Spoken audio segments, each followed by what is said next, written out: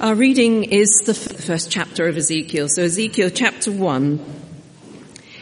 In the 30th year, in the 4th month, on the 5th day, while I was among the exiles by the Kibar River, the visions were opened, and I saw visions of God. On the 5th of the month, it was the 5th year of the exile of King Jehoiakim.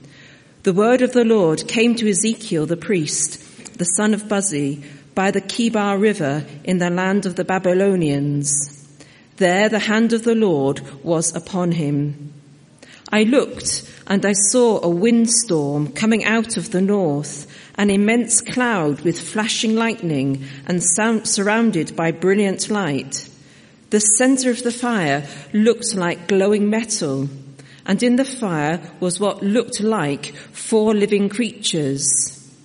In appearance, their form was that of a man, but each of them had 4 faces and 4 wings. Their legs were straight, their feet were like those of a calf and gleamed like burnished bronze. Under their wings, on their 4 sides, they had the hands of a man. All 4 of them had faces and wings, and their wings touched one another. Each one went straight ahead. They did not turn as they moved. Their faces looked like this. Each of the 4 had the face of a man, and on the right side each had the face of a lion, and on the left the face of an ox. Each also had the face of an eagle. Such were their faces. Their wings were spread out upward. Each had 2 wings, one touching the wing of another creature on either side, and 2 wings covering its body. Each one went straight ahead. Wherever the Spirit would go, they would go, without turning as they went. The appearance of the living creatures was like burning coals of fire or like torches. Fire moved back and forth among the creatures. It was bright, and lightning flashed out of it. The creatures sped back and forth like flashes of lightning. As I looked at the living creatures, I saw a wheel on the ground beside each creature with its 4 faces. This was the appearance and structure of the wheels. They sparkled like chrysolite, and all 4 looked alike. Each appeared to be made like a wheel, intersecting a wheel. As they moved, they would go in any one of 4 directions the creatures faced. The wheels did not turn about as the creatures went. Their rims were high and awesome, and all 4 rims were full of eyes all around. When the living creatures moved, the wheels beside them moved, and when the living creatures rose from the ground, the wheels also rose. Wherever the Spirit would go, they would go, and the wheels would rise along with them, because the spirit of the living creatures was in the wheels. When the creature moved, they also moved. When the creatures stood still, they also stood still. And when the creatures rose from the ground, the wheels rose along with them, because the spirit of the living creatures was in the wheels. Spread out above the heads of the living creatures was what looked like an expanse sparkling like ice and awesome. Under the expanse, their wings were stretched out, one towards the other, and each had 2 wings covering its body. When the creatures moved, I heard the sound of their wings, like the roar of rushing waters, like the voice of the Almighty, like the tumult of an army. When they stood still, they lowered their wings. Then there came a voice from above the expanse over their heads as they stood with lowered wings.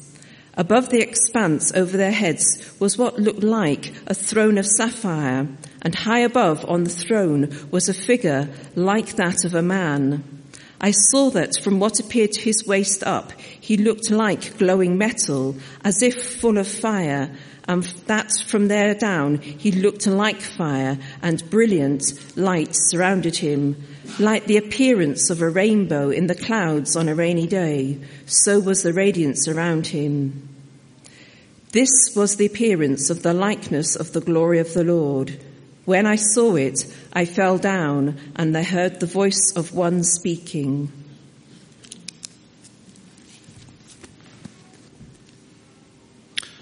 I'm grateful to Sally for reading that reading for us from Ezekiel. There was a child who drew a picture and proudly told her Sunday school teacher that it was a picture of God. The Sunday school teacher said, "But no one has ever seen God." The little girl replied, "Well, you have now." You know, it's difficult for us to picture God. Whatever image we try and generate, it will always fall short of the reality, and it will always remain deficient. Of course, we can attempt to understand various aspects of God's holy nature and God's heavenly nature, to learn something of his character. I could pick up a flower and I could use it as a wonderful visual aid to explain something of the creativeness of God. As we seek to provide for our families and friends, we can grasp something of the idea of God's wonderful providence. Those of us who have experience of parenthood can thereby have some understanding of God as our Heavenly Father, and God as the righteous judge could be related perhaps to our own experience of the process of law. The love that we show each other gives us an insight into the love of God. Even so, frequently our love is impure. Our love can be self-centered. Our love can be inconsistent, whereas God's love, of course, is perfect. So let's ponder a little bit upon this problem, because the key problem that I want to think about this morning is, what do we do when it comes to God's holiness? I think here we have a real problem, because it's hard to relate our human experience with that of the holiness of God. And yet, God's holiness is his most fundamental and important attribute. If there was one word that we could use or should use to describe God, I suspect many of us would be tempted to think of the word love. And of course, it's very popular and modern to say, well, all you need is love. God is love and it covers all things. And yet, wonderful though God's love is, even more wonderful and even more fundamental is God's holiness. Indeed, the Puritan Thomas Watson wrote this. He said, "Holiness is the most sparkling jewel of his crown. It is the name by which God is known." And this, of course, is backed by Scripture. Psalm 111, we read that he provided redemption for his people. He ordained his covenant forever. Holy and awesome is his name. There's that famous vision in Isaiah chapter 6, and we read the words, "Holy, holy, holy is the Lord Almighty. The whole earth is full of his glory." And in Exodus we read, "Who amongst the God is like you, O Lord? Who is like you? Majestic in holiness, awesome in glory, working wonders." And you see, the truth is that all of God's other attributes are fundamentally underpinned by his holiness. God's love is holy. God's providence is holy. God's mercy is holy. God's judgment is holy. And so it goes on. So how then can you and I, as imperfect human beings, begin to grasp this holiness, this glory, this perfection of God? Well, sometimes we have to rely simply on thinking about our experiences of its absence. We're more familiar with our own imperfections, perhaps, than God's perfection. And we can say, well, God has no sin. God is never unfaithful. God is never untrue. But when we run out of those negatives in order to describe the positives of God, then we must begin to try and understand the very symbols of God's perfection and holiness. We might begin to think of things like light and brightness and fire. But to know and to understand God's holiness in any reasonable measure seems perhaps like an impossible task. But it is for that very reason that we as his people should strive to gain a deeper understanding of God's holy perfection. For our understanding of God himself will govern our understanding of the gospel, our understanding of worship, our understanding of prayer, our understanding of living holy lives ourselves as God's people. But graciously, God has revealed himself through his word, and we find recorded within Scripture those wondrous occasions when God particularly shows himself for who he is, and usually perhaps to a patriarch or to a prophet, or in the New Testament particularly he showed himself to the Apostle John. So what I'd like us to do now is to consider this wonderful vision of God's holiness and glory as we see it in Ezekiel chapter 1. It's one of those chapters that often as preachers we try and avoid because it's hard, and yet the benefits are supreme. Here we have a truly awesome vision of God's holiness and God's glory. And such a revelation of God to his people is termed a theophany. There's a word for us, it's a theophany. And the other theophanies that spring to mind was the commissioning of Isaiah in chapter 6, but also we think of that wonderful vision given to John in Revelation. That's also a theophany. And here we have Ezekiel chapter 1. And as we examine this vision that was given to Ezekiel, it's important to understand also its setting and its context. And we see there right at verse 1 that it tells us about Ezekiel's age. He's now 30 years old, and that's a significant age because that is the age at which a priest is commissioned. So this vision occurred right at the very beginning of Ezekiel's ministry. It's also in the period of the exile. And so it's important to understand that this was a desperate time for God's people. And this vision was of such importance for Ezekiel to grasp the holy nature and the glory of God, because he would then lead his people in the path of righteousness.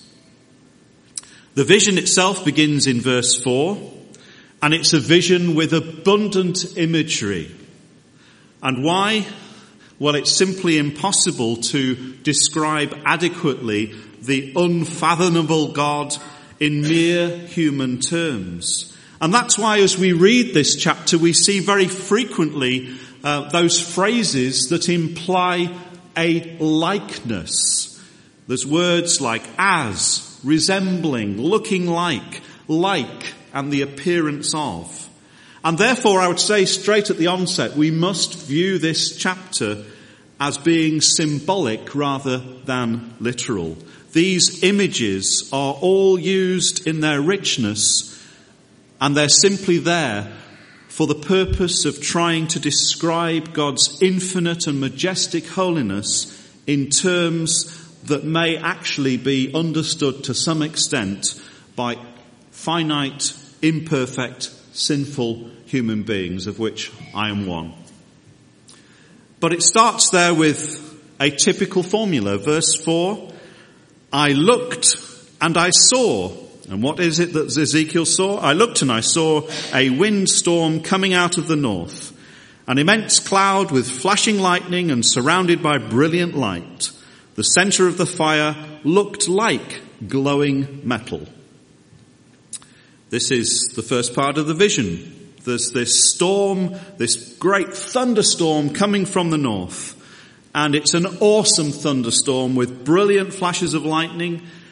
And within it, there is a center of fire that we're told looked like glowing metal. Now, it's not actually glowing metal. It's just that so brilliant was the flash that it looked like glowing metal.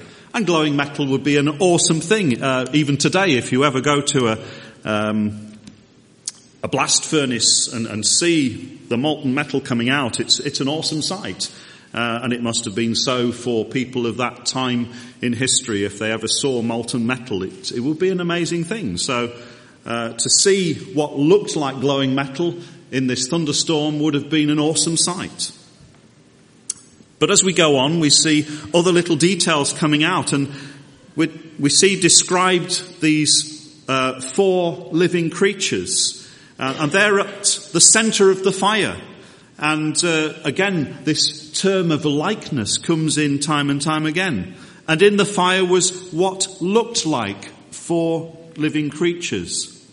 In appearance, their form was that of a man, but each of them had 4 faces and 4 wings. Their legs were straight and their feet were like those of a calf and gleamed like burnished bronze. And verse 10 tells us a little bit more about their heads. And actually they had 4 faces on them. And their heads were shaped a bit like a cube. And the front was the face of a man. The right was a face of well, you can work it out. The right face was that of a lion, the left face that of an ox, and the back face was that of an eagle. And these are symbolic. The man at the front represents man's dominion over creation. We can go right back to Genesis when God gave man dominion over the creation that he had created for him. And the lion and the ox represent the kings of both the wild and the domestic beasts. And the eagle is the chief creature of the air. So this covers creation in terms of the animals and the birds. And it gives us a picture of magnificence, of power and dominion. And these creatures had wings that touched each other to form a square. Each creature had a human face looking outwards from the square. And we read in verses 12 to 14 more about the fiery appearance of these creatures. They were made in a square formation.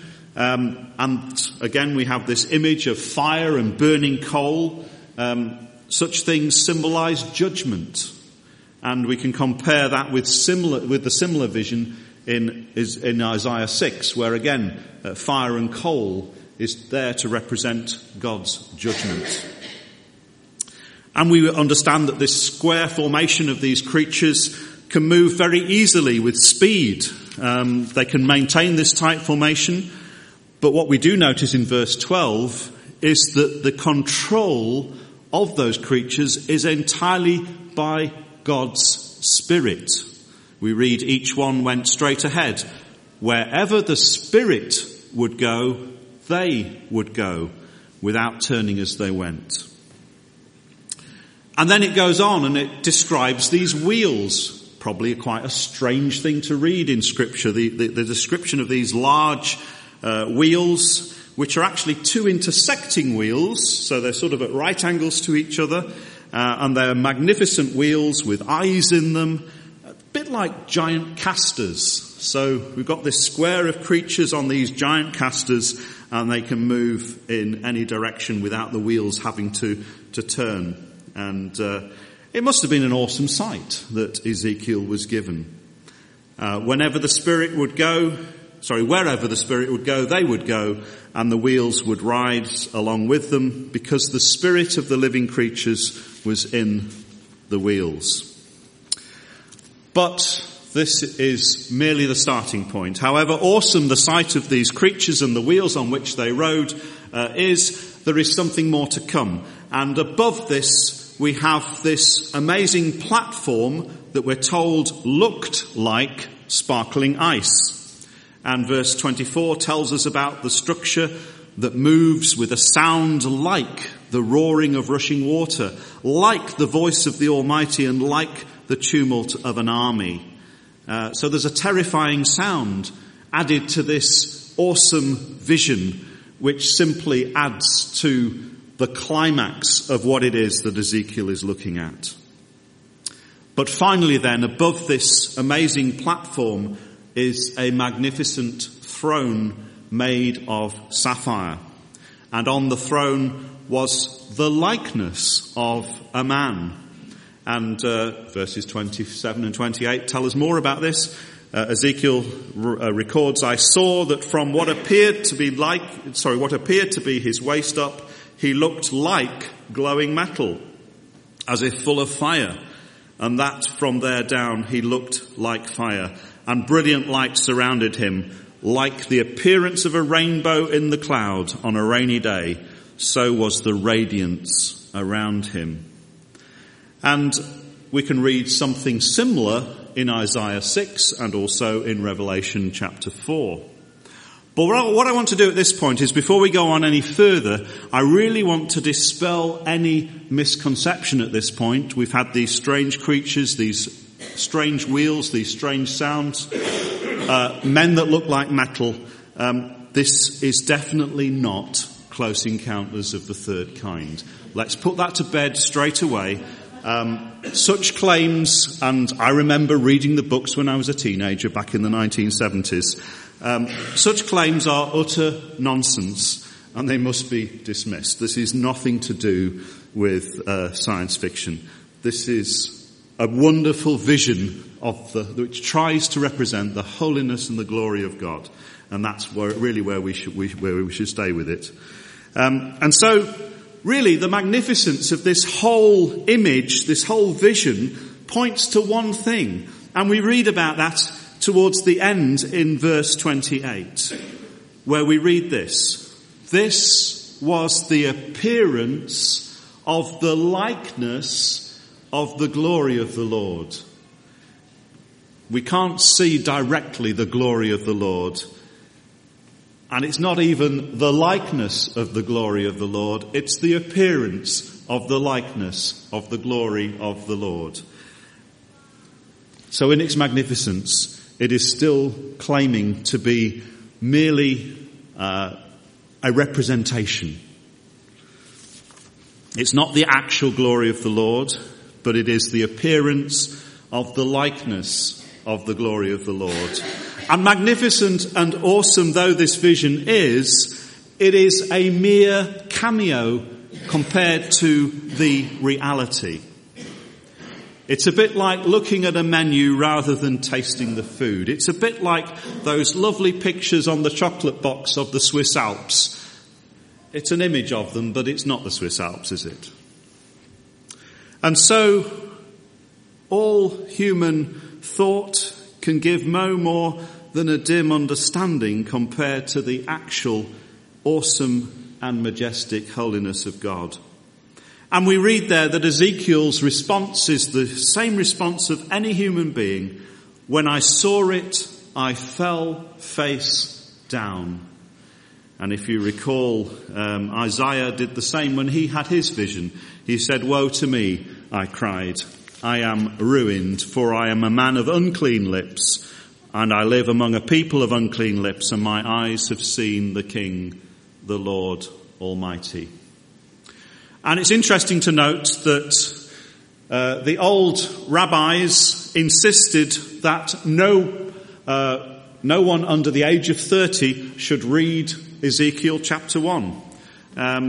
Such was the sense of the awesome and holy nature of God. It was considered too amazing to read until you'd reached a certain age of maturity. So we have this vision of God's holiness. And holiness simply means to be set apart. And we can go elsewhere in Scripture to be reminded of God's holiness. There's that wonderful words of Hannah's prayer that we read in 1 Samuel, where we read that there is no one holy like the Lord. There is no one besides you. There is no rock like our God. And Habakkuk writes, your eyes are too pure to look on evil. And Psalm 12 says, the words of the Lord are flawless, like silver refined in a furnace of clay, purified 7 times. So we've merely scratched the surface of this wonderful vision from Ezekiel chapter 1. We've considered the problem of trying to understand God's holiness, and I hope this short glimpse at what is written here, first of all for Ezekiel, but then for all of us, will give us that understanding of something to do with God's holiness. And maybe this morning we have discovered just that little bit more of God's holiness and his glory. And finally, I want us to think then about what our response should be. Because the first thing that I tend to do is when I look at God's holiness, I'm reminded of my own sin, much in the same way that Isaiah was. And but of course, as God's people today, we should view the coming of the Lord Jesus against the background of this kind of revelation about the God who sent him. You see, the incarnation is the intervention of the holy God of Israel, the God of all mankind, for the good of all mankind. The coming of Jesus is not only to tell us the good news that God is love, and that is very true and that is very wonderful, but actually the coming of the Lord Jesus is to tell us the better news that a holy and a righteous God is ready in mercy and love and grace to justify the ungodly through the atoning sacrifice of his Son. As we look to the Lord Jesus Christ, we see in him the highest revelation of God's holiness. Jesus indeed in Acts is given the title the Holy and Righteous One. And he reflected in his life the perfect holiness of God.